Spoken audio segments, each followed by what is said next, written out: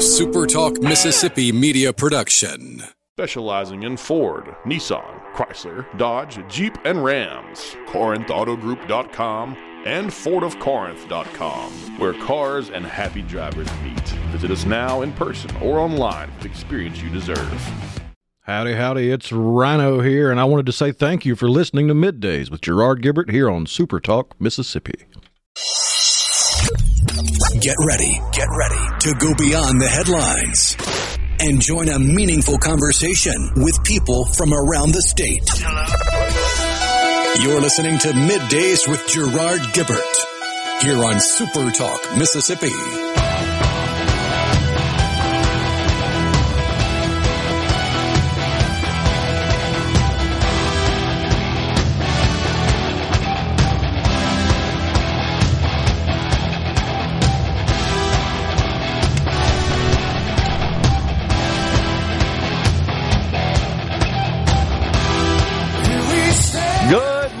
Everyone, and welcome to Middays, SuperTalk Mississippi. I'm your host, Gerard Gibert, along with Rhino in the Element Wealth studio, guiding you through the middle of your day with facts, fodder, and fine music, kicking off a brand new week here, cruising on through September here, Rhino.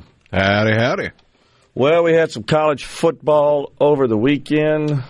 Some folks are... If you can call it that. Some folks are relatively happy. Some are not. I thought it was a little surprising what happened up in Starkville. Didn't expect that. Yeah, I expected a little bit more, but then again, it is the introduction of an entirely new offense in the third week, really the first big test. And, yeah.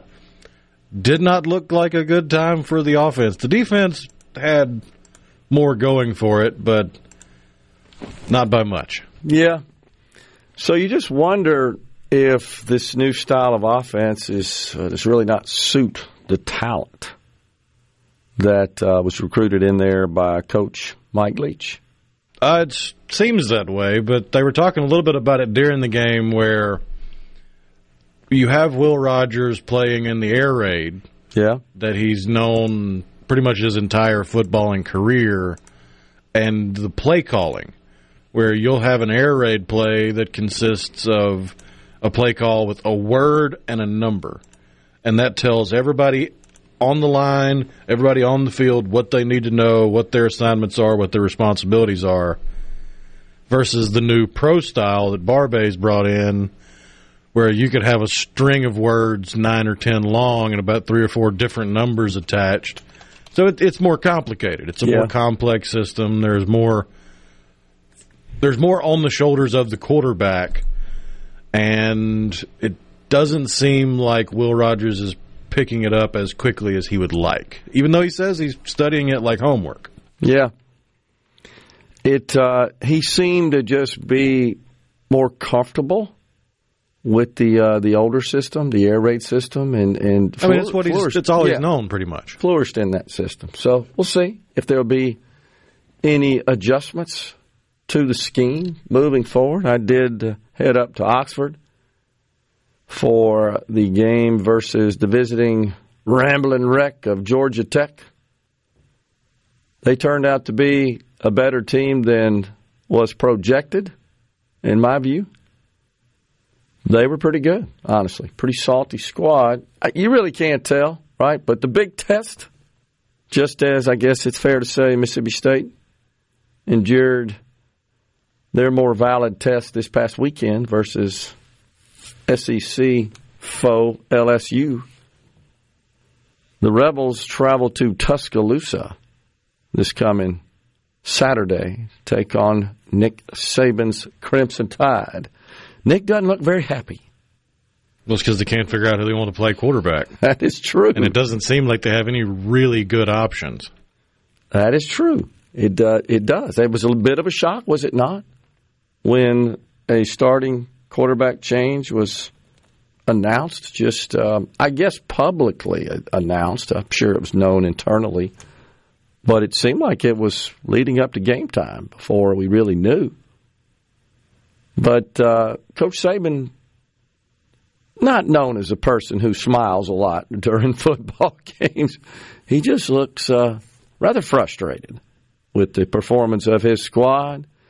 The last I checked, the line has the Rebels plus 7.5. Is that the latest? Crimson Tide minus 7.5. That's pretty much standard home field advantage line when you feel like the odds makers feel like the teams are pretty close. They'll give an advantage to the home field competitor. Yeah, in college. Yeah, that's right. In college. In the pros, it's usually a field goal. That's right. But it looks like it's moved a point. It's 6.5 point favorites. Oh, okay. All right. With the over-under set at 55 points. 55. That sounds about right, honestly, I would say. But that'll be a big one. And, of course, you know how that works. If the Rebels go over there and lose, it's just, okay, it's just another year. And if they win, there'll be a lot of enthusiasm, shall we say. A lot of folks, including me, will be pretty pleased with that. It's flat out insufferable. Yeah, exactly. And then the next week, I believe it's the next week, the Tigers of LSU travel to Oxford to take on the Rebels at Vaught-Hemingway Stadium. So little sports to get us cranking up this week because it's college football. Lots of other stuff happening on the political front as well. So I got to share something, if it's okay, during this segment. You know, we had the show broadcast remotely from 2 Mississippi museums for the Empower Mississippi,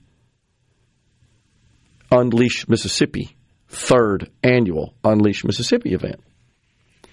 And I've disclosed before on the program that I have been honored to serve as the chairman of the board of Empower Mississippi since inception of the organization in 2014.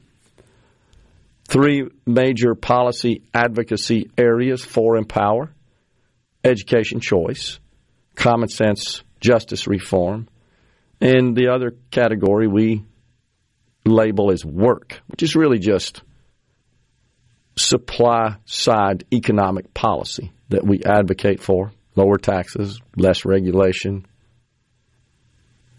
in particular. So I received a letter in the mail sent to the Empower Mississippi office, addressed to me as the chairman. I'll read it before we go to break here. Dear Mr. Gibert, why does conservatism so often include lack of racial diversity? At a bedrock level, are they incompatible? If so, why so?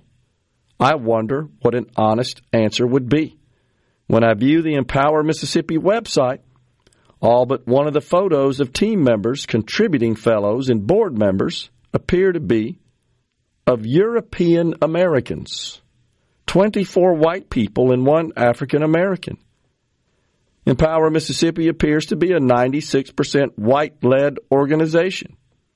That's what you preside over. The census tells us that Mississippi is populated by 38% African Americans. Occasionally, I listen to you on SuperTalk Radio. While I share some of your views, I still listen. You appear to be a reasonably intelligent person. That's just an opinion, of course. I struggle to grasp why an organization such as Empower Mississippi does not appear to embrace diversity. It's never too late to make a change. Each day the Lord wakes us up and we are provided with yet another opportunity to do His work, to be conduits for His will. We are so very fortunate. Thank you kindly for your time. This individual also included their address. I won't share it. I won't share their name. I could. I mean, there's certainly, if you're willing to put your name and address in a letter you send to the chair of a board of the organization to which you sent it, then as far as I'm concerned, that's fair game. But I'm not going to do that. But this person resides in Jackson, in the city of Jackson. First, I guess I'm glad to know, Rhino, that according to this person, I'm reasonably intelligent. But it's just an opinion. Maybe I'm not.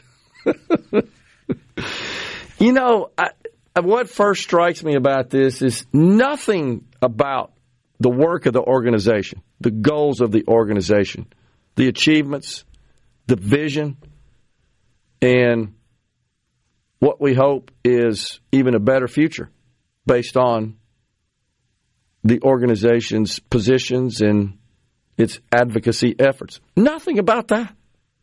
Nothing. Why does everything have to be about race? Why does everything have to be about race? It's a serious question. It really only is to those that are racist. It makes me wonder. I mean, so even if they wordsmith it or rationalize away their own racism through stupidity, it's still racism. If the first thing you notice is the melanin content of the people on the website, you're a racist. I got to tell you that I think I'm with you on that. Dr. Jennifer Bryan, Mississippi State Medical Association Board of Trustees President-elect, is going to come on the program at 11:05 discussing healthcare in Mississippi, give us an update on the COVID wave. But more importantly, we're going to talk about how artificial intelligence is being used to create new drugs. Stay with us. We're coming right back in the Element Wealth studio. Now back to Middays with Gerard here on SuperTalk Mississippi.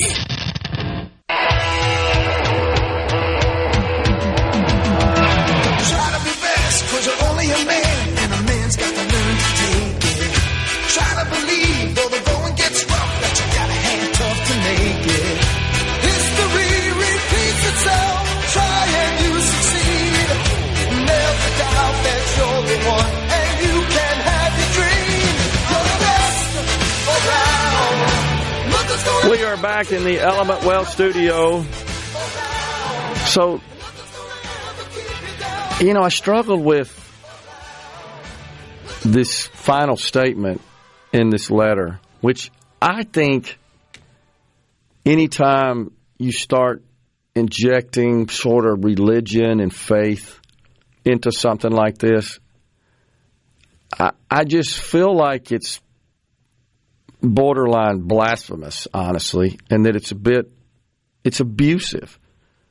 Like, I put a guilt trip on you by injecting some statement, almost sort of subvertly, subtly suggesting that, well, you're not conducting your life in accordance with Christian principles. I'm saying Christian here because specifically cited Lord, which I think is generally assumed to be Jesus Christ, which means Christian.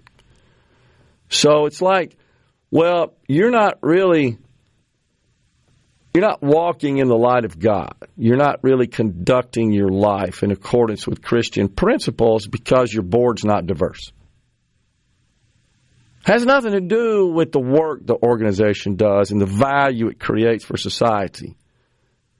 So it's no secret that this organization was instrumental in getting legislation passed that enabled the creation of charter schools, which are public schools. Unfortunately, we only have 11 in the state of Mississippi. We thought we'd have triple that by this point. The vast majority of those exist in the city of Jackson. Now, I don't know what the demographics are in the city of Jackson, but I hesitate to even guess at that. But I will. Maybe 80% black, something like that. I haven't looked at that in a while. It's just a guess. City of Jackson. Well, the charter schools in the city of Jackson, which gets its students from people, children, families who reside in the city of Jackson. It's virtually all black. And that's fine. That's the goal. The goal is to give an option to students an option from being forced to attend the public school designated for their address, their district. And there's a process for one to apply for admission to a charter school. There's a fairly comprehensive process for that. But, you know, Rhino, every year when we have School Choice Day at the Capitol, I've attended virtually all of them. I have photos of it. And children and parents who have enjoyed choice options in Mississippi. We have education savings accounts for dyslexia, for special needs, and then we also have the charter schools. But parents and children alike, and teachers and administrators from the charter schools will come. It's beautiful. And they assemble on the Capitol steps, the south side of the Capitol. And they also move into the rotunda. And we'll have legislators who support school choice address the crowd. We'll have parents. Well, when you look across the group in attendance there, I've stood on the top of the landing on the steps of the state capitol, looking down, you know, on the big wide sidewalk leading up to it, the south side. I'd argue that it's great to me. I'm just trying to make a point that this person seems to be missing. Right now, it's 99% African American. Just is. 97.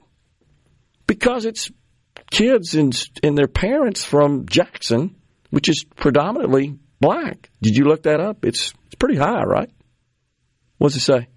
Yeah, black or African American, non-Hispanic is 82.2% of the population of Jackson. Okay. So that's fine. That adds up. So naturally, then the charter schools, their student census is going to align with that for the most part. I'd say it's much greater, just looking out among the crowd.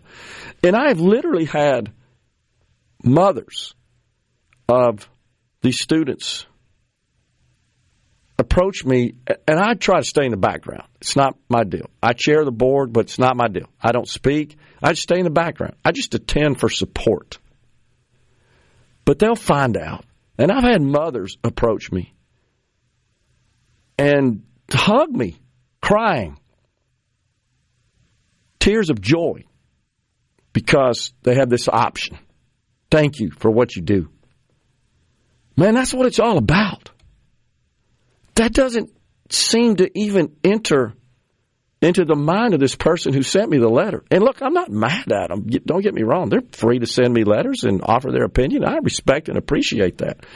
I just think, just as a general comment about society, that we're so focused on that aspect and not on, gosh, does it really matter what the composition of the board or the staff is? If they're producing value and doing good work, why do we care? And that's not to say... Because racists are ignorant people. Man. Well, the reality is the vast majority of Democrats oppose our policy positions. And in Mississippi, I don't think I'm stretching the truth here. The vast majority of Democrats are black.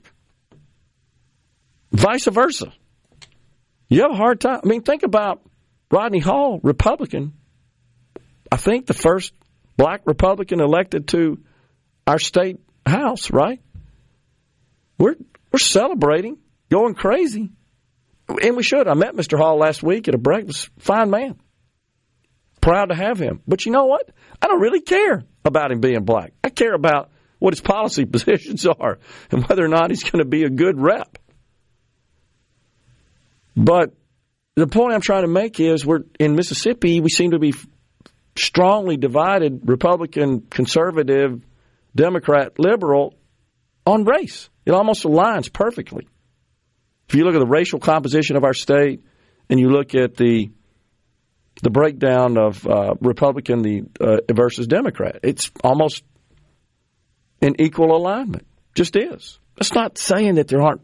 I'm not saying that there aren't black Republicans and white Democrats. I'm not saying that at all. I'm just saying the majority in general.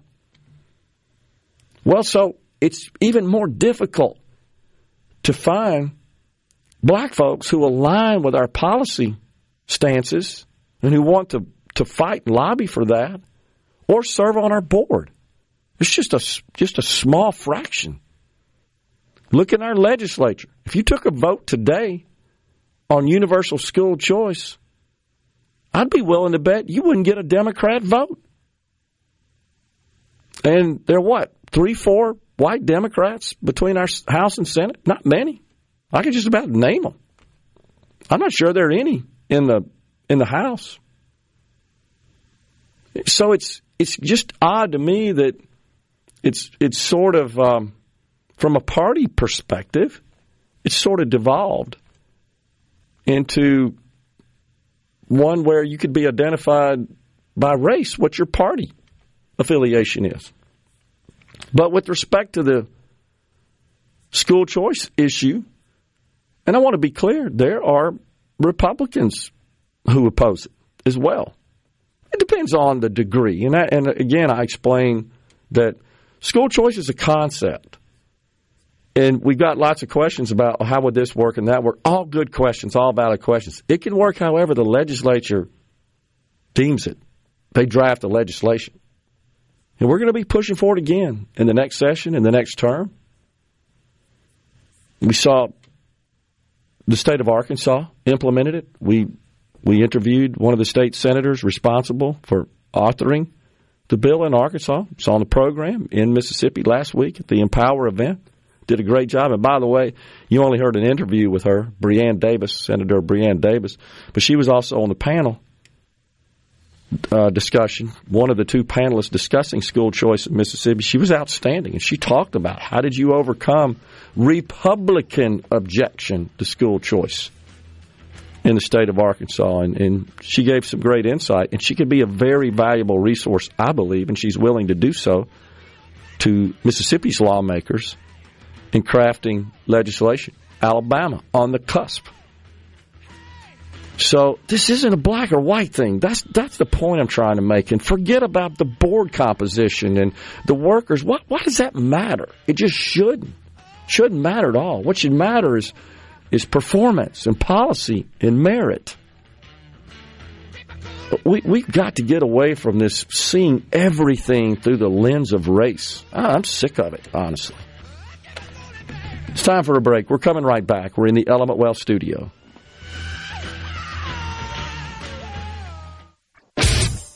You're listening to Middays with Gerard Gibert, here on SuperTalk Mississippi.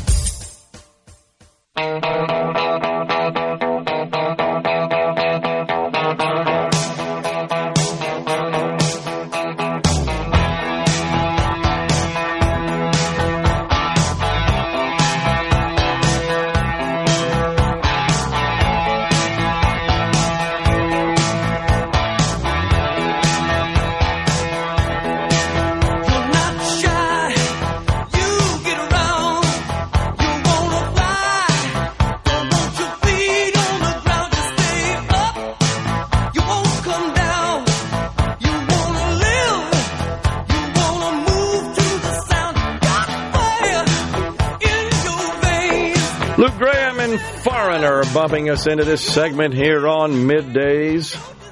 We thank you so much for joining us. They're touring, of course. Blue's not with them anymore, but still pretty good lineup they have. I noticed they're coming to Vegas next spring. I think the Venetian. I'm thinking about going to see them just for the heck of it. You mean you're not going to go to Mannheim, Germany for their show in April? No, I can't make that one. You see it? I think, is it the Venetian? Where did you see the schedule? Yeah, it's slowly loading. That was the first two that loaded, was two in Germany. But as I'm scrolling, they got a whole bunch of sold-out shows. Big tour, sold out. Exactly. They'll be in Johnson City, Tennessee in November. Okay. And Tuscaloosa. Pretty cool. I think I'm a Vegas guy for this one, though. Well, I don't know. This might be the one to go to if you have the means. What's that? In March of 2024 in Key West. Ooh, that'd be neat. Yeah, that would be cool.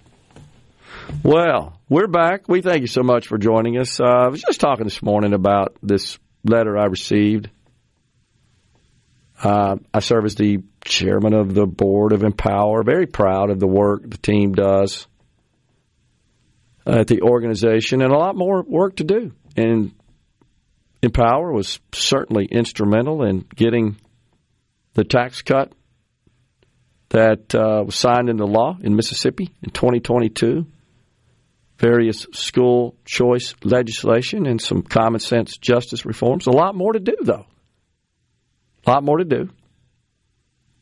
But received a letter, someone who went to our website and noted that the board and the staff did not meet their standards, I guess, for diversity. And just no discussion or no recognition of the achievements or the efforts of the organization. It's just incredible to me that we're all wrapped up about this sort of stuff. Something else I'll point out, a lot of folks may or may not know this, but when you serve on boards, nonprofit boards such as this, as a board member, you are expected to make a gift to the organization. Nonprofits, of course, such as Empower, receive no public sector funding, and they rely on private gifts to fund the organization's operations and its advocacy efforts. All comes from private money, private donors. Well, board members are expected. By the way, and my wife points out, hey, maybe this person thinks these are some sort of highly compensated board positions. I hadn't thought about that. Maybe so. And that perhaps the decisions made on who sits on the board, who occupies those seats, maybe this person thought that was based on compensating them, picking people that you want to pay. Well, nothing could be further from the truth. These are not compensated positions. Zero. You are, however, consistent with best practices in not-for-profit board seats. You're expected to make a gift, an annual gift to the organization. I don't mind telling you that it needs to be 5 figures in this case. That's just part of it. Now, we potentially could be, we do anything we want. It's a private organization. That's the expectation. I serve on some other not-for-profit boards as well. Same expectation, including at least one that is a national organization. It's just understood. If you join the board, you're going to make a gift. You're going to contribute to the cause. That's fine. I get that. I know that before I ever say yes or no. But I'm just concerned, I guess, and a little upset that the good work of the organization goes unnoticed. What does go noticed is playing chess on the board of directors. Joe Biden, we talked about so many times when he appointed his cabinet. One of them, one of those, one of these. No regard for performance or quality or expertise in the area. Pete Buttigieg, Rachel Levine, Granholm, who's the Department of Energy, clueless. Remember when she was asked, having first taken the job, how many barrels of oil does the United States consume daily? Well, I don't know. How could you not know that? You got like one job. maybe it makes sense to put somebody in such a position that has a little bit of sense about energy, for example. Well, I can tell you that the members of our board, I'm very proud of them and Empower. They care deeply about the success of the state of Mississippi. That's why they serve. That's why they give their time. That's why they give their treasure. Nothing more, nothing less, period. And there's never any discussion in our board meetings, and it's private board meetings, and I'm not going to disclose what we talk about, but what I can tell you is that we don't ever talk about black versus white and diversity and equity and all that stuff because I don't believe in it. You guys know that. I'm all about being colorblind, and I know that nowadays is considered racist, right, Rhino? If you say, oh, I'm colorblind, I'm agnostic, I guess, with respect to race, sexual orientation. Well, no, that's not good enough. That's the problem. Nothing is ever good enough for some of these people. And that is absolutely right. So to this person who may be listening, because they told us they did, look, I'm cool with sending a letter, honestly. I just would invite you. I would encourage you. Research the work that's been performed by this organization. That requires too much effort on their part. They just want to look at a website and get offended. Yeah, and I'm afraid you're right, sadly. And you know something else? Do a little research on the people sit on that board. We're dang proud to have them. And as Mississippians, we should recognize and be proud of they and their families' historical contributions to our state. It's monumental, I promise.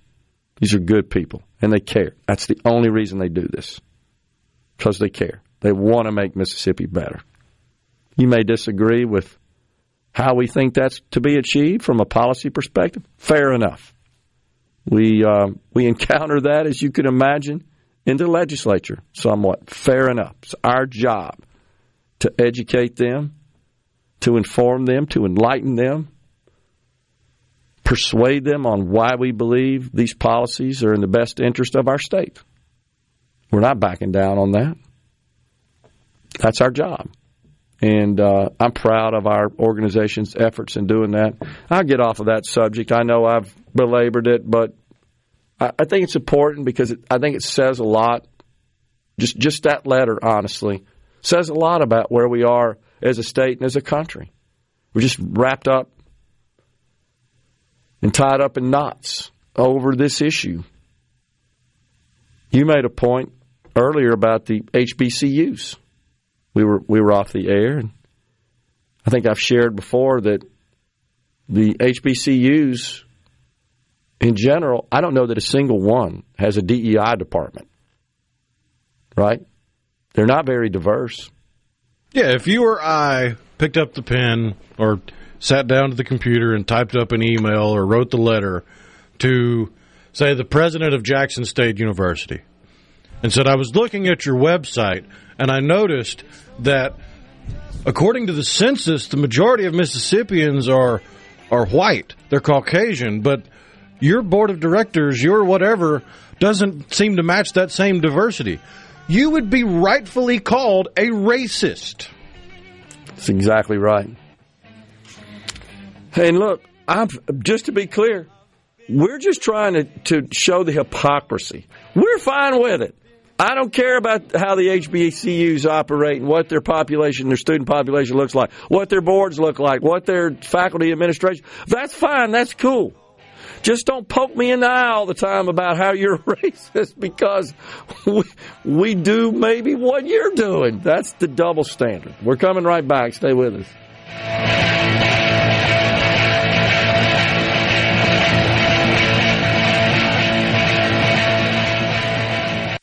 You're listening to Middays with Gerard here on SuperTalk Mississippi.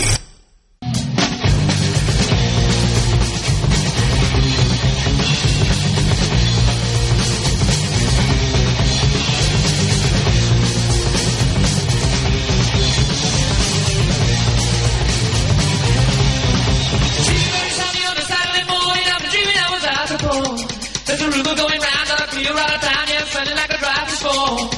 Here come the law, gonna break down the door, gonna carry me away once more. I never want it anymore, gonna get away with this cold war floor. Queen bumping us into this segment here on Middays.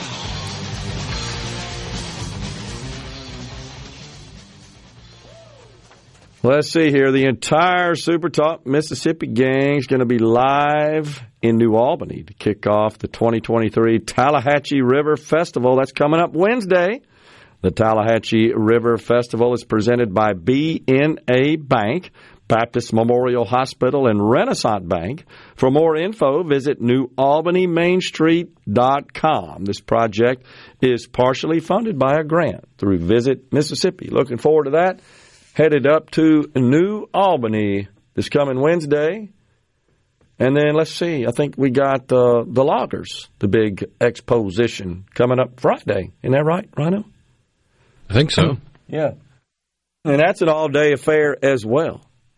Looking forward to those remotes coming up later on in the week.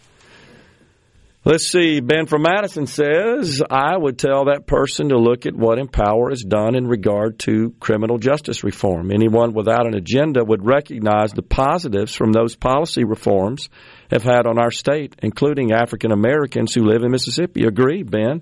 And that's the whole point, is it not? Is that must everything be judged on this basis of, you got so many of these and so many of them, and that's not enough, you're a bad people. Not what you've achieved, not performance. Like it should be merit over grievance and excellence over victimhood. That's what we should aspire to. Now, Kamala Harris, you know who she is, the vice president of these United States. Listen to what she said over the weekend. Supposed so-called extreme leaders are suggesting it's a bad thing to care about and pay attention to inequities, to say DEI is a bad thing, when in fact, if we want fair outcomes, we must understand what are disparities and then accommodate and adjust for those disparities if we want equal outcomes. So environmental justice raises those points, right? Equitable outcomes. Is everyone coming out the same way? Well, if you don't start on the same base, everybody can have an equal amount. You're still not going to end up on the same base, right? If we want equal outcomes, we need to take into account not everybody starts out on the same base, and we have to make adjustments. Judging from your facial expressions, you don't seem to be in alignment with the vice president. She's full of it, is the nicest possible way I can put it. So, let's just go ahead and call it what it is. I did hear her say that we should aspire to equal outcomes. Now, that's communist. That's communism. So we have a vice president who condones and supports communism and communist ideals. And that starts with everybody's got to be the same. All got to wear the same blue pajamas. You get the same number of beans every day, or whatever the hell you eat when you're a communist. You get the same housing accommodations. Everything's the same. We're all the same. Just make everything the same. Just one big indiscernible blob of humanity. We can't let one person get ahead of the other just because they did something that produced more value for society. No. Can't let that determine outcomes. We, the all-powerful, all-knowing, omnipotent, central planning, Politburo communist government, we alone shall determine the outcomes of everyone under our sphere of power. That's what we have in the vice president. We've got to accommodate disparities. Which basically means unless you are a Democrat politician, you will experience equal misery. That's exactly right. Egalitarian misery.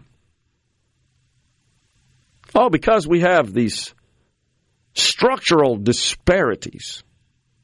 You know, like the one that gives preferential treatment in procurement right here in the state of Mississippi because you are a minority. I agree. A person who also competes for that business that happens not to be a minority, they're at a disadvantage. They got no chance. I've personally experienced that. That is a disparity, Madam Vice President.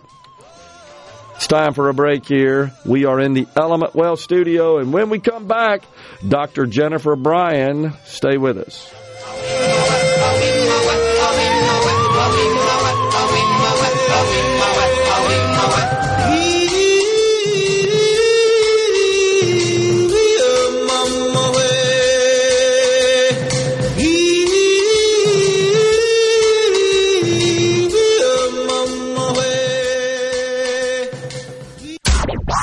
And now, the talk that keeps Mississippi talking. That's what I like to listen to. You're listening to Middays with Gerard Gibert. Here on SuperTalk Mississippi.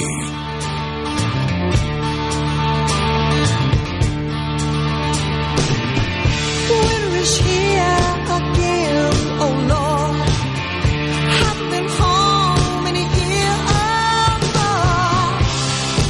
I hope she holds on a little longer.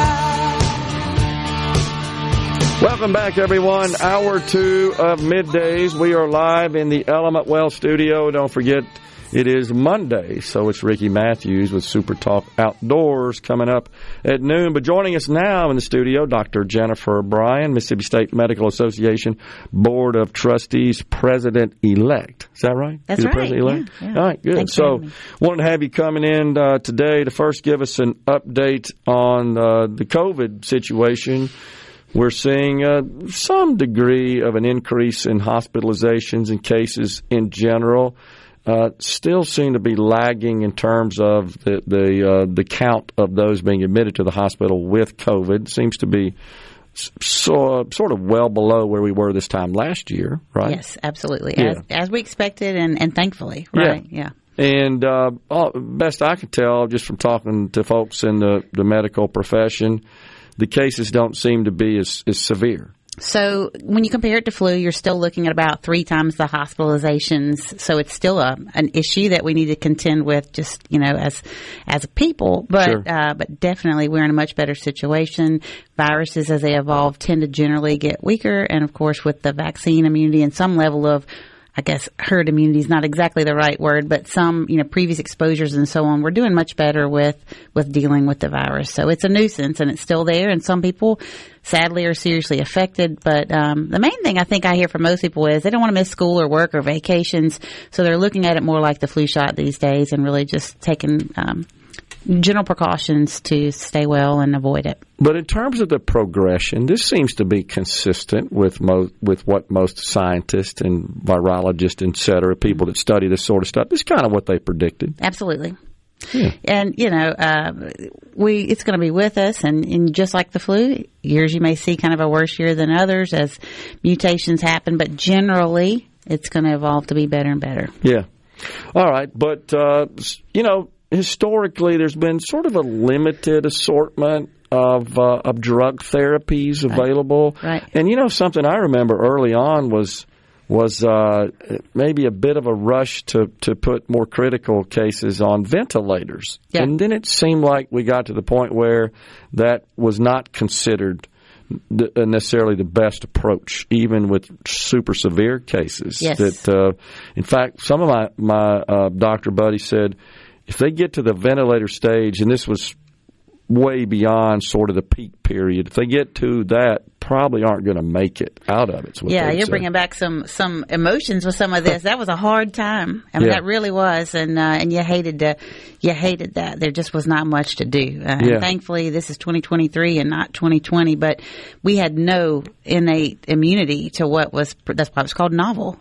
Yeah. But we're better now. But still, it'd be nice to have we've got Paxlovid, but it's fraught with issues. To have a Tamiflu type product is what we're talking about. Something to nip it in the bud, and there's some cool stuff on the horizon. All right. So the good news is that there's a new AI generated therapy, a drug that is in phase 1 clinical trials with the FDA. I believe this is a pill form.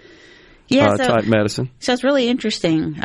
Read up some about this weekend. Again, phase 1. So for those who aren't familiar with the clinical trial process, you've got phase 1, then phase 2, then phase 3 to really see that this to fruition. But they're involving AI this time. And you and I were talking at the break about it's been about 22 years since the human genome was sequenced. Right. And so we're able to use that with targets of where we know the virus may bind, and then also the genomics of the virus itself, where we can target actual proteins. And we all talked about the spike protein as a target. We became familiar with that terminology, but we're really getting nuanced with AI, just sitting around and generating known proteins and what can bind what, to where they found a product that they believe can target all COVID variants. Right. So wouldn't that be fascinating and wonderful if that could come through? Comes from In Silico Medicine.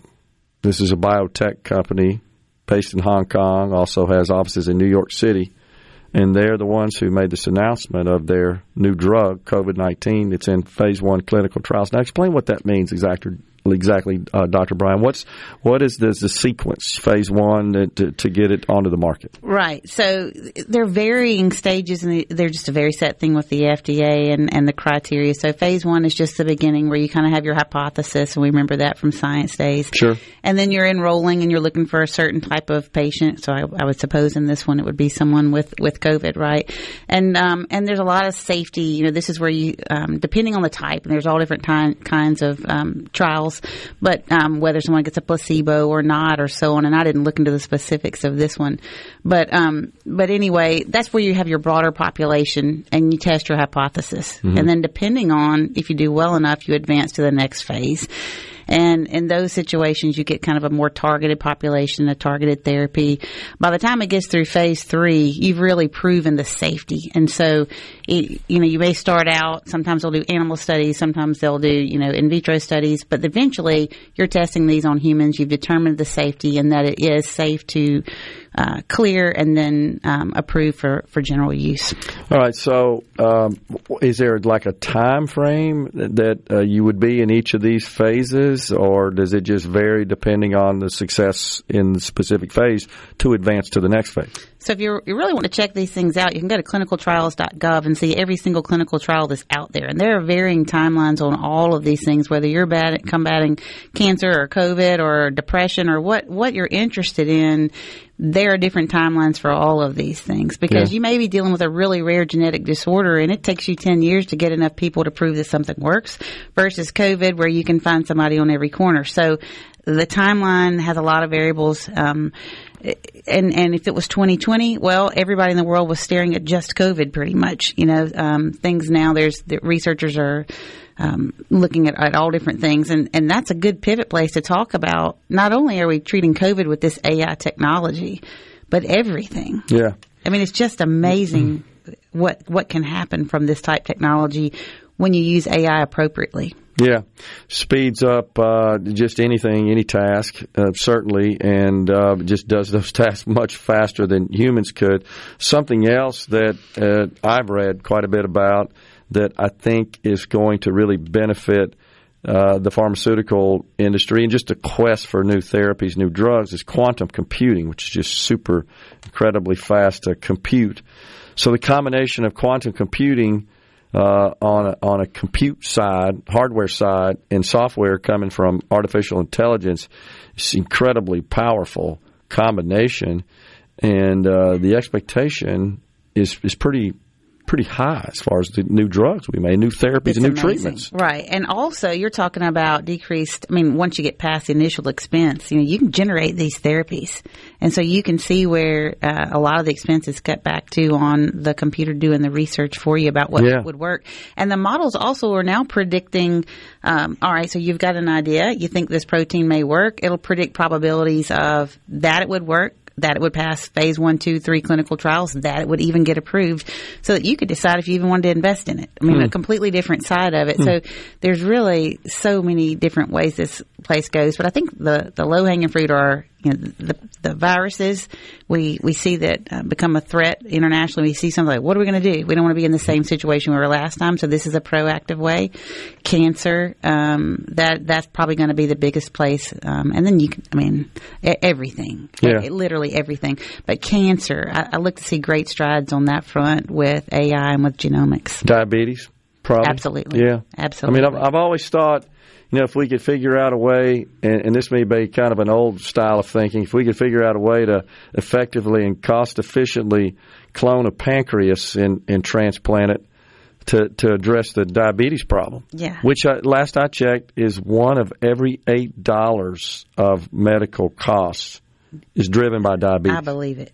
You sound like we used to have these conversations growing up, and I remember my dad talking about what a big deal it was when they sequenced the human genome. Yeah. And I was coming along, and I was like, yeah, but it totally is. It's just exploded the scene about the possibility. It's something to get excited about. AI needs guardrails. I'll just say, all those things. But I think we've got so much sickness in Mississippi. We've got so many issues with the obesity epidemic that this is a really positive thing for all of us to look forward to. And this is pill form drug, this new AI generated COVID treatment. I think this is not anything that's going to be available to us this year or probably next or even the next, but in the coming years, you can see where you don't want to miss work. You've got COVID. Isolation guidelines have gotten better. You just want to take a pill and get back to your life. You can see where something like this would just be wonderful to have in your toolbox. I think there's more coming. I've often shared a report before we go here about some scientists that are working on some sort of sensor that you would implant and the pulmonary artery, I believe it is, that could detect the so-called Widowmaker heart attack within 48 hours of it happening based on the O2 level. And it would send a signal, said, you need to go get this taken care of right now to avoid what usually is a deadly heart attack. I believe it. COVID boosters are available now, though, and until this amazing drug is out there, please consider getting it for yourself and your family. Dr. Jennifer Bryan's been our guest on Middays. Appreciate it, Doc. Thanks. Thank you. Coming right back. Stay with us.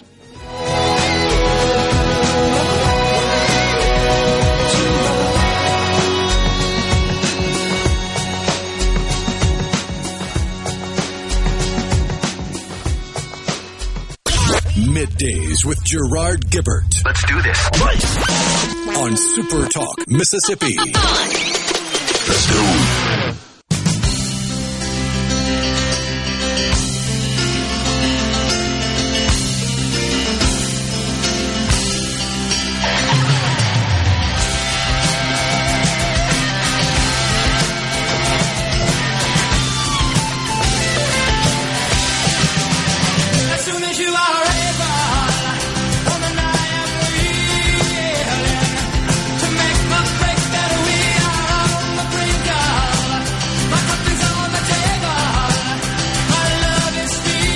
The great REO Speedwagon, that's Kevin Cronin, lead vocalist. Bruce Hall on the bass. Yeah, that's like one of the better songs to drive to, by the way. You got to be careful. Your foot will get a little heavy. It's kind of upbeat. Oh, yeah. Oh, gosh. We are back. We're in the Element Well studio. We appreciate you joining us today. The House Republicans, they've got a stopgap spending deal to avert a government shutdown. You know, folks, this rolls around. Certainly every year in September, that's the end of the fiscal year. They need more money to keep the government going. And the Senate's already said Chuckie Schumer's dead on arrival. Radical MAGA Republicans. Well, he's too busy changing the dress code. Did you see that? Tell him about that, will you? The dress code. They've now changed the dress code very quietly in the Senate to no longer mandate that women wear smart attire or dresses and men wear a suit and tie, because Uncle Fester Fetterman can't seem to crawl out of his basketball shorts and hoodie long enough to put on a suit. Oh, so this is once again the tyranny of the minority. We got one fool out of 100 that's driving this policy. There's no doubt. Schumer said he'll continue to wear his traditional suit. But Fetterman, and I'm looking at a photo of him. He's got, of course, the black vehicle and some driver, which is what you get when you're in the U.S. Senate. And he's coming out of the back door, and there he is, which looks dumb. He's in navy gym shorts and a black hoodie. Dude, navy and black don't go. You don't wear that. And gray tennis shoes. And he's at the Capitol. This is his garb. This is his attire. He's headed to the Senate chamber. I got to tell you, I'm totally against this. I'm appalled. Now, there's no doubt I'm probably maybe a little overboard on the formalities. No question about that. I just believe in dressing. I just do. I think it says a lot about a person. Now, again, it depends on the setting. It depends on the setting. The U.S. Senate, you need to dress. You just need to dress. And there's no question that I believe that the public, if you're in a setting where you're likely to get seen by the public, well, the U.S. Senate's one of those. There's just something about the image that projects. It just does. It means a lot to people. You know, if you show up for an interview, again, depending on the job, you just need to look appropriate. They look like you're ready to go to work. This guy doesn't look like that. He looks like, and you go into the Senate to go to work, and you're working on behalf of a bunch of people, and you're likely to get seen, captured on video, photographs. I disagree. This is Schumer capitulating to this nut. By the way, McCarthy over there in the House says he ain't changing the dress code. Glad to hear that. Not changing. Also saw that Ted Cruz opposes the change in the dress code, but one time he got interrupted. He said he was playing basketball in the gym there, and he had to go to the floor for a vote, and he was in his gym shorts and his T-shirt. That's a little different, though. I mean, I can give him a pass on that when you got to get there. And this wasn't a scheduled meeting, scheduled session, if you will. That's fine. So I disagree with that. Other people may be okay with it. That's fine. But I disagree. I just believe there's a certain decorum that ought to be observed in the U.S. Senate and the U.S. House as well. By the way, our old friend Robert Reich, what he posts doesn't fascinate me nearly as much as what the people who comment say. This is Robert, the upward redistribution of wealth over the past 40 years has shifted $50 trillion from the bottom 9% to the top 1%. That's $50 trillion that would have gone into the paychecks of working Americans. The greatest trick of all is trickle-down economics. Isn't he clever, Robert? Not really. How do you redistribute money from people who don't have any to people who have it, who earned it, who produced it? How does that work? How does he make such assertions when you consider that the top 1% in this country pay 42% of the taxes? The top 10% pay 90%. And the top 50% pay 97.5%. The bottom 50 pay 2.5%. But that's redistribution. You're right. In the other direction. Totally counter to what Reich is saying here. And some of the comments. Which political party do you think is more inclined to represent the working class? That's how we should always vote. Please explain to me, what the hell is the working class? That insinuates that anyone who ever achieved any economic success didn't work. That's what they're saying. Oh, you're rich? Oh, you didn't work. I say that's horse hockey. But the Republicans keep telling us it works. BS. It works to make the wealthy more wealthy and sucks everyone else dry. As I remember, we can thank Ronnie Reagan for starting it all. Oh, my gosh. Oh, gosh. Here's some great news. We can just move forward. Encourage the R's to reject trickle-down economics. In parentheses, Biden already explicitly has. And vote D in November 2024. Then encourage the R's to repent. To repent. Oh, my God. How about we get all the Democrats to quit voting for dumbasses? Seems like we'd be a lot better off if we did that over trying to make Republicans repent over reality. And this just comment after comment here about this trickle-down economics, which is not really an economic principle. It's just kind of a concept. But what it really means is, to the people on the left who oppose conservative fiscal policy, is that you people need to pay more taxes and you people need to get more of the money that they pay. That's what they mean. They don't like the idea that you may get to keep more of your money and not send it to the most ineffective, inefficient, incompetent manager of money on the planet, that being the U.S. federal government. You got to send it to them so they can skim off the top and ship it out the door to the people who keep voting it back in because they drop money out to them out of helicopters. It's just unbelievable how clueless people are. And this is why, in my view, folks, we have to be vigilant as we approach the 24 election. I know to a lot of people out there, I'm preaching to the choir. I get that. And we all think, how could they be so dumb? But I'm telling you, they are. And they vote for this crap. And they loathe us on the right side of the aisle because we believe that government should do more with less and that people have a right to keep more of what they earn. I don't care what level they are in the income strata. It's just moral. It's right. And it does more for us, honestly, than sending it to the government. How could anybody with half a brain think that it's better to just send it to the government? And why do we care anyhow as we run up a $2 trillion deficit?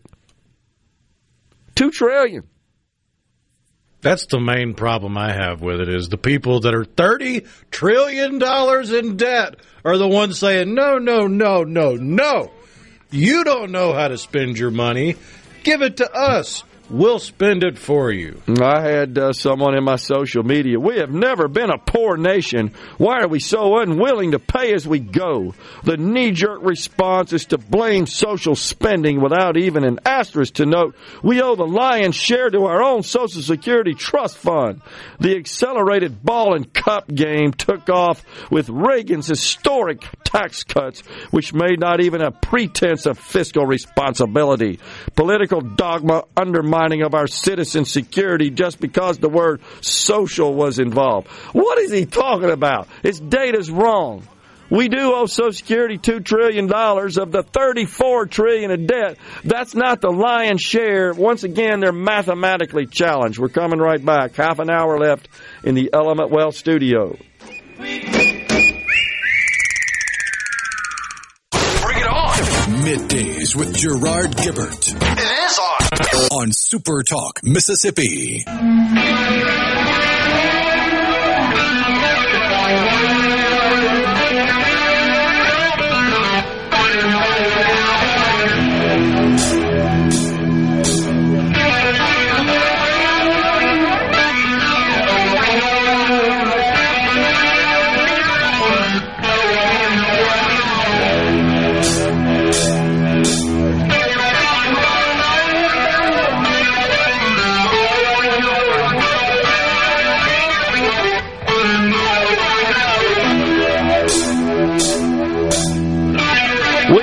back in the Element Well studio. Lots of texts rolling in on the C Spire text line. Really appreciate that.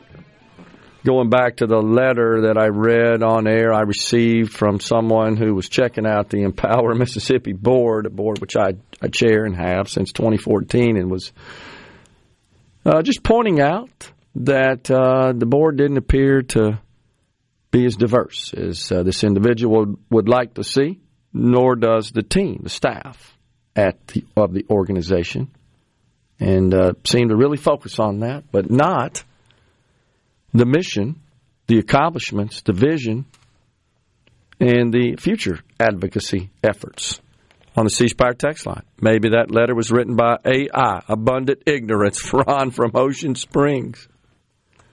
And the few white Democrats in the House need black votes to stay in the office, says Ed in the Delta. I was just making the point that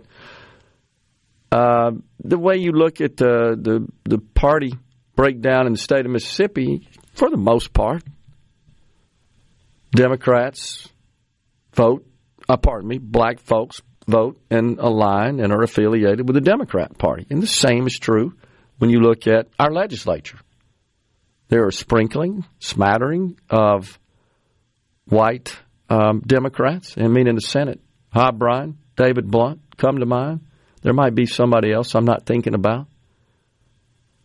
I'd have to think through the House, honestly, Rhino, who would be Democrat over on the House side. But it's pretty much gotten to that point, I would say the last 15 or so years, where the alignment and the breakdown of the members of the House and Senate by a party pretty much also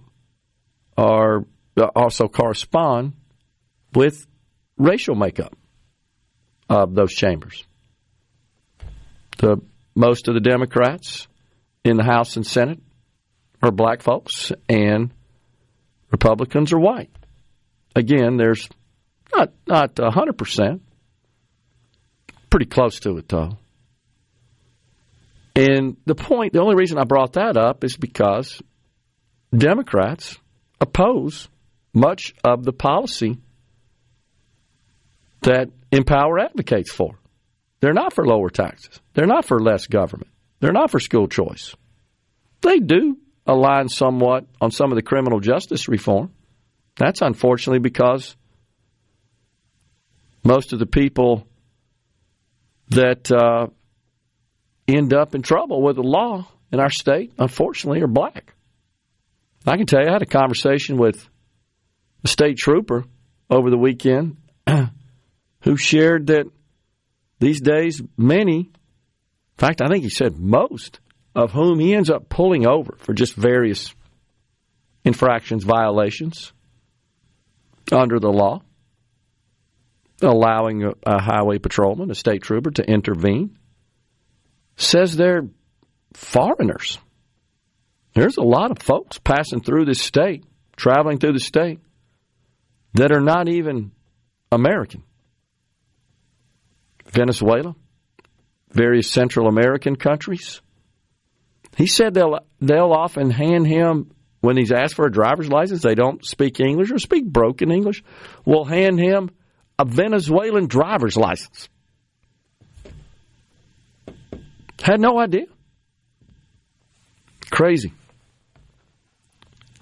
Carolyn Starkville says you have a federal government using race as a divisive tool to divide and conquer. I do agree with that, Carol. I do think there's a lot of that going on. Mose says BET, Black Entertainment Network, has no white members in management. And you're right, Mose, and I haven't looked at that. It wouldn't surprise me. And you know what, Rhino? I don't care. That's the whole point. I don't care. Doesn't matter. Do whatever you want. But it doesn't seem to be the attitude on the other side of this argument, where you get people, and honestly, it's mostly white liberals that have come down on you. And I don't know the race of this person. Don't really care. But it's white liberal Democrats that are more all about this DEI stuff than they are performance and merit. You just heard Kamala Harris We've got to ensure equal outcomes. We've got to accommodate disparities, meaning you got to give them something. That's what they're really saying. You've got to make exceptions, concessions. You've got to overlook standards. Just throw all that out the window. Just make it all equal. That's what she means by accommodate. Disregard traditional merit-based practices. Forget about performance, contribution, value. No, it's irrelevant. Doesn't matter. You got to make the numbers look right. That's what this letter essentially said. You got to change the numbers here. I'm not really interested in who the best people are to achieve the objectives. I'm more interested in just the makeup. And you see private and public sector companies run around bragging about that. We got X% of this, and this. Who cares? I want to know what you're doing for society. Mike from Madison says, speaking of computer systems, did you hear about the MGM and Caesars in Vegas that got shut down by hackers? Yep, big ransomware attack. They're contemplating paying a ransom to get access back to their systems. I did, Mike. Have you seen the same in Hinds County? Right now, you know Hinds County's still shut down. I talked to a couple of my lawyer buddies over the weekend. Of course, you can't, you don't have access to county systems. You can't do legal work where all that stuff's done. Land records. Guess what, folks? If you had an election today, you couldn't have it in Hinds County. Those systems are down, too. I've said this many, many times before. I know a lot of people are always concerned about voting machines, rightfully so. Election integrity, I get it. I understand. But by far, to me, the much greater risk is the bad guys who want to do harm to this country. They go in and hack and hold ransom, if you will, or even do even greater damage by holding ransom and encrypting, which is what ransom does, but permanently encrypting the voter rolls. No voter rolls, no elections. Forget about changing votes and hacking voting machines and all the voter irregularity and integrity issues once ballots have been cast.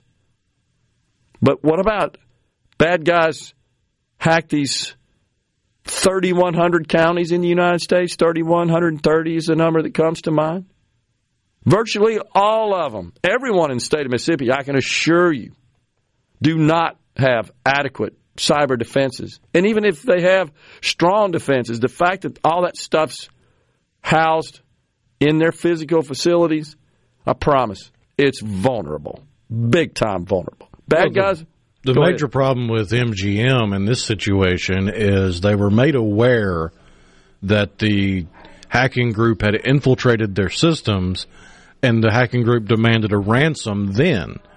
They demanded something like a $30 million ransom, to which MGM negotiated it down to $15 million. So they paid $15 million in ransom after being infiltrated, and then the hacker group goes, you know what? We're going to shut you down anyways. Pay us more. Yeah. And what they do is they perpetrate this scheme known as double extortion ransomware. And all that really means is that before they ever ask for a ransom, they've infiltrated your system and they start transferring your data to some site or sites that they control. And if you say, look, we're not going to pay the ransom, we're just going to restore from backup, they'll say, oh, wait a second, we've already transferred all your data to systems that we control, and if you don't pay us, we're going to release all this confidential information to the world on the Internet. Think about the damage that could do to so many organizations, financial institutions, hospitals, clinical, even a casino. It's got all kinds of private information in their systems. Yeah, and if you... So this is a problem, but Hinds County's still down. And they've given no date, by the way, on when they're going to restore service. I had a friend's lawyer said he didn't know, so he drives to the courthouse to do some filings. And he noticed that the parking lot was empty, which is unusual. And of course, he gets there, and there's all kinds of information saying, yeah, our systems are down. Can't do anything. It's not just accessing online. You can't do anything, which means you can't conduct elections. All 82 counties in this state, they're subject to this. Every damn one of them. Bad guys are smart. They got lots of money. They got lots of sophisticated tools. They literally, this is something I've been warning about for 10 years. If they wanted to, if they see fit to, they could render us unable to conduct elections. Forget about cheating on ballots. You can't have elections because you can't get to the voter rolls. Stepping aside for a break, final segment coming up, and then Ricky Matthews, Super Talk Outdoors at 12:05. Are we going to do this? Middays with Gerard Gibert. Keep rolling. 3, 2, 1. On Super Talk Mississippi.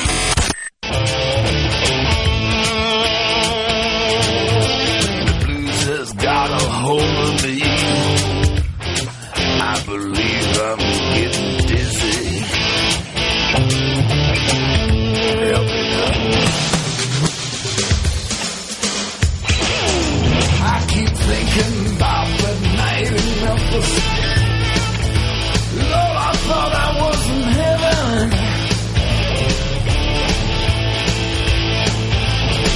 I keep thinking about the night in Memphis. I thought I was in heaven.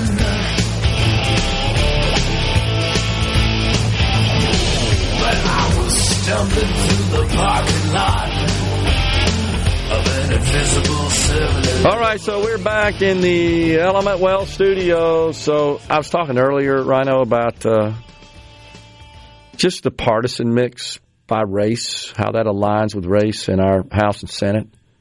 And I could only recall of 2 senators who are white. There are a number of black senators, of course, some of which have been on our program. But Senator Hobbrien, Senator David Blunt, Hobbrien from Amory, David Blunt from the Jackson area. David, the senator, has been on the program. I don't think Hobbs been on with us that I can recall. He has rather entertaining interviews with Mr. Gallo, shall we say. Okay, so someone sent me information about the House. I couldn't remember who might be Democrat who were also white in the House. Tom Miles from the Forest, Mississippi area, retiring though. Remember his district got changed up. Tommy Reynolds retiring. And then Bob Evans, I believe, running for sheriff in the Neshoba County area. That's it. So 3 in the House, but looks like they're all out. 2 retiring, 1 went to run for something else. Is that right? Bob Evans, have I got that? No, no, my bad. Not Bob Evans. I'm thinking about Michael Ted, right? Yeah, Michael Ted Evans. My bad.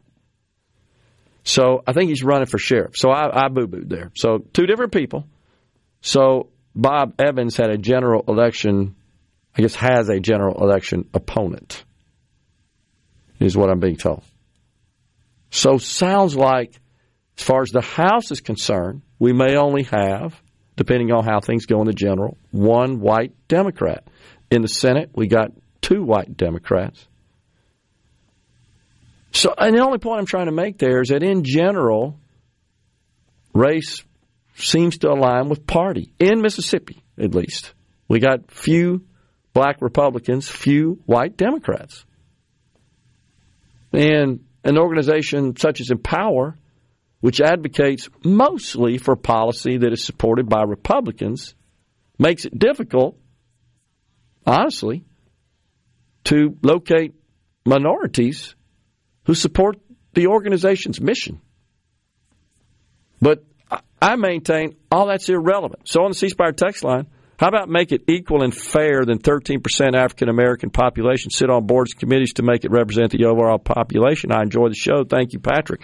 Well, Patrick, I appreciate that. I 100% totally oppose that because that's forced diversity. And I do not support the concept of forced diversity. In fact, I think it does more harm than good.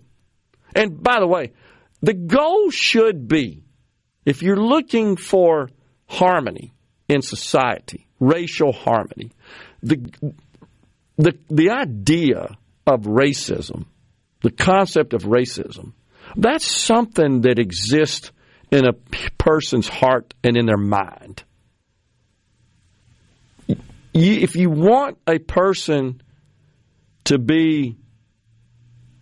not harbor, let's say, racial ideas and thoughts and just engage in outward racism, meaning that you reject someone, you deny someone, you truly do suppress someone 100% explicitly because of their race.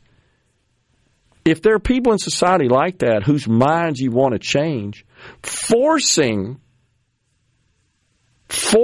such diversity in boards, in the roles of employment, in admissions, etc., forcing it, such as with affirmative action recently struck down, that doesn't change hearts and minds. You're making them probably more racist, honestly. When people are forced, people don't react positively to force. It's got to happen naturally. So there certainly could be some compelling reasons why you should have diversity in certain organizational units. Okay, fine. Make that case. Show how that produces better outcomes.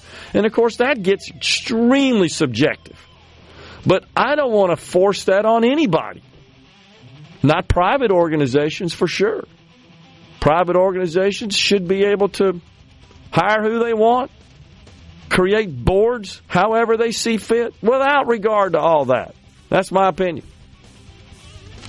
And I think anything that forces so-called diversity and inclusion is harmful. It's counterproductive. It's got to happen naturally. You change hearts and minds through other means than force. We're out of here today. We appreciate you joining us. We're back in the studio tomorrow. Until then, stay safe and God bless. Ricky Matthews with Super Talk Outdoors is next.